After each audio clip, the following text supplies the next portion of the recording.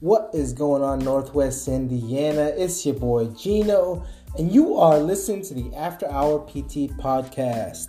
Today is hashtag Talking Tuesdays, where you get to ask questions with Gino, your main host. I'm a physical therapist located here in Northwest Indiana. I help people by day, and I also help people by night. If you are tuning in, you will get great tips, tricks, and all the above about living a lifestyle pain-free. I will be discussing about specific conditions, how to reduce injury, and better yourself to better you. So listen up and learn to live. Today's topic is going to be about hip pain, specifically hip arthritis, and also the greater trochanteric pain syndrome, as usually known as gluteal tendinopathy. So, one of the questions I get is from my patients is exercise good for hip arthritis? Basically, short answer is yes. Long answer is arthritis and exercise can go hand in hand. Specifically as a therapist, I'd like to do light loaded exercises, especially if it's a weight bearing joint like your hips, your knees, or your ankle. We would like to do exercises such as bicycling or swimming. That can help a lot with arthritic pain. To combat arthritis, you want to increase your movement and reduce immobility. Okay? Next question I usually get is, what happens if I start exercising and the pain gets worse? Obviously, if it gets worse, that's not good. But you have to understand, if you're a chronic pain sufferer, okay, usually will have pain after performing something that the body isn't used to. Okay, so if you were a sedentary person and you end up finally telling yourself, I'm going to do some exercise, you have chronic pain, you're going to do the exercise, the first 2 weeks to 4 weeks could be agonizing just because there's an increase in pain. Your body's just signaling you that something's wrong, but you have to kind of trick your body into doing those things to make sure that you keep exercising towards better range of motion, better mobility, and reduced restriction. But your body's going to tell you, like, hey, we don't normally do this, so please stop. I'm going to cause pain so you can stop. But you sometimes have to kind of push through that. So sometimes I always tell my patients that it might get worse before it gets better. Okay? If you're already active, with arthritis, increasing your dose of exercise, you make sure it's graded and not too extreme of an increase of dose, okay? So make sure you talk to a therapist or a doctor, and they'll provide you the right type of exercises to perform. And again, doing exercises will only make your body stronger. I always recommend exercise, especially if you have arthritis. Now, if you have greater trochanteric pain syndrome or gluteal tendinopathy, more exercise is not the main course of action there. You want to kind of still continue the exercise, but kind of back off. Like I explained in my video yesterday, the area of focus when you have greater trochanteric pain syndrome, you want to have tension unloading. So whatever exercise you are typically doing at 50 pounds, kind of reduce it to 30 pounds if you can. Especially if you're doing squats, if you're doing specific resistant band exercises. Sometimes what you need to do is reduce that tension and reduce compressive forces.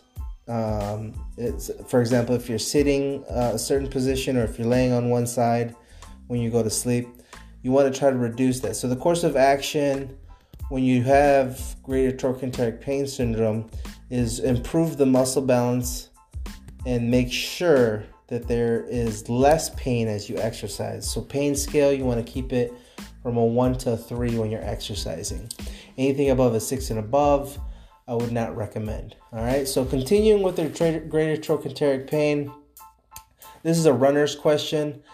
One of the clients I've talked to stated that he was a runner and the hips hurt when they're running, but they don't want to stop running.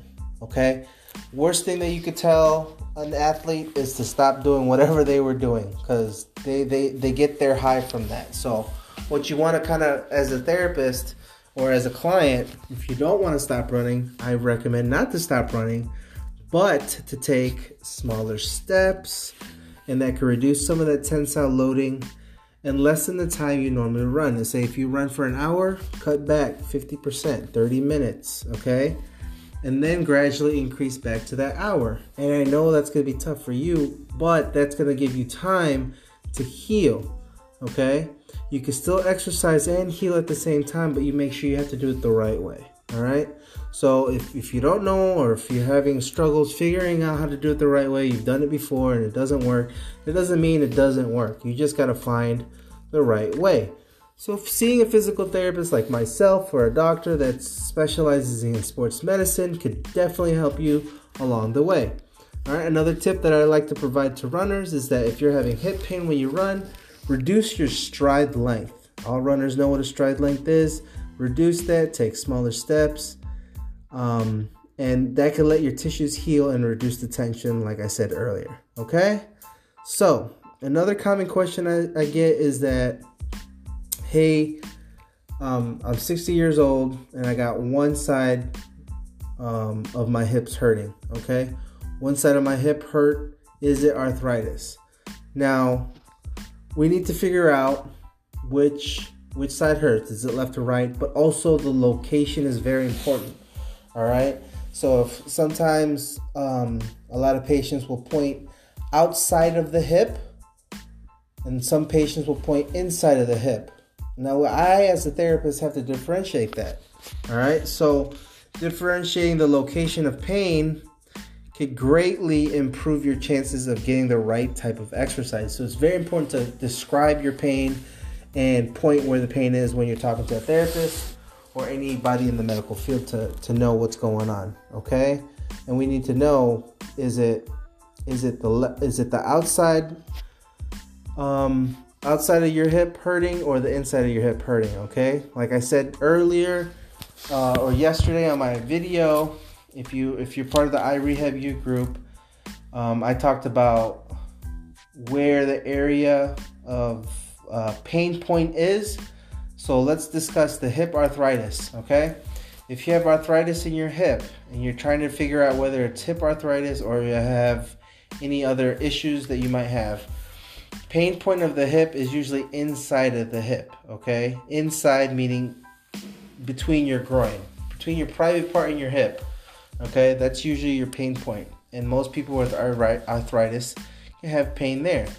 And another thing, the other thing that we have to discuss is the pain point if you have GTPS, which is greater trochanteric pain syndrome. Most runners have them. If you're a marathon runner, they'll probably hit this pain point, and usually it's on the outside of the hip and the surrounding tissues. It can cause pain in the knee as well, so you have referred pain patterns from the hip to the knee, okay? And sometimes it can feel like joint stiffness. So your body's telling you, is like, hey, slow down a bit. We got to reduce some of this stuff that we're doing and focus on recovery, all right? We don't want to get to the point where there's tendon tear if you have GTPS, all right? So another thing that I like to discuss for today and the remainder of the time is what exercises are appropriate for hip pain. All right, if we're gonna put them all together, hip pain, arthritic pain, greater trochanteric pain syndrome, bursitis, gluteal tendinopathy, all those things combined, if we're gonna just bunch them up, okay, like a cookie cutter type of situation.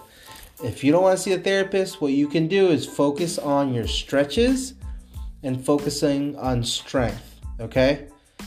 But to distinguish whether if it's hip pain that's caused by arthritis or it's hip pain caused by greater trochanteric pain syndrome, the only way you could describe it is to review what I talked about yesterday, or if you feel like you need a little bit more TLC, go see a physical therapist or a general practitioner near you, okay? Very simple stretches. You want to stretch the front, the side, and the back. and the inside. People neglect to stretch the inside. It's very important to stretch. And then you also want to strengthen after you stretch the front, the side, the back, and the inside.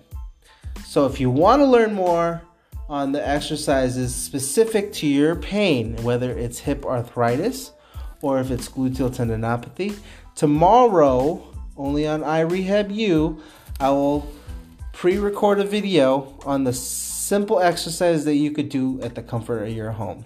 Again, you are listening to the After Hour PT podcast. Today was Talking Tuesday. The topic was hip pain. This is Gino signing out. Peace.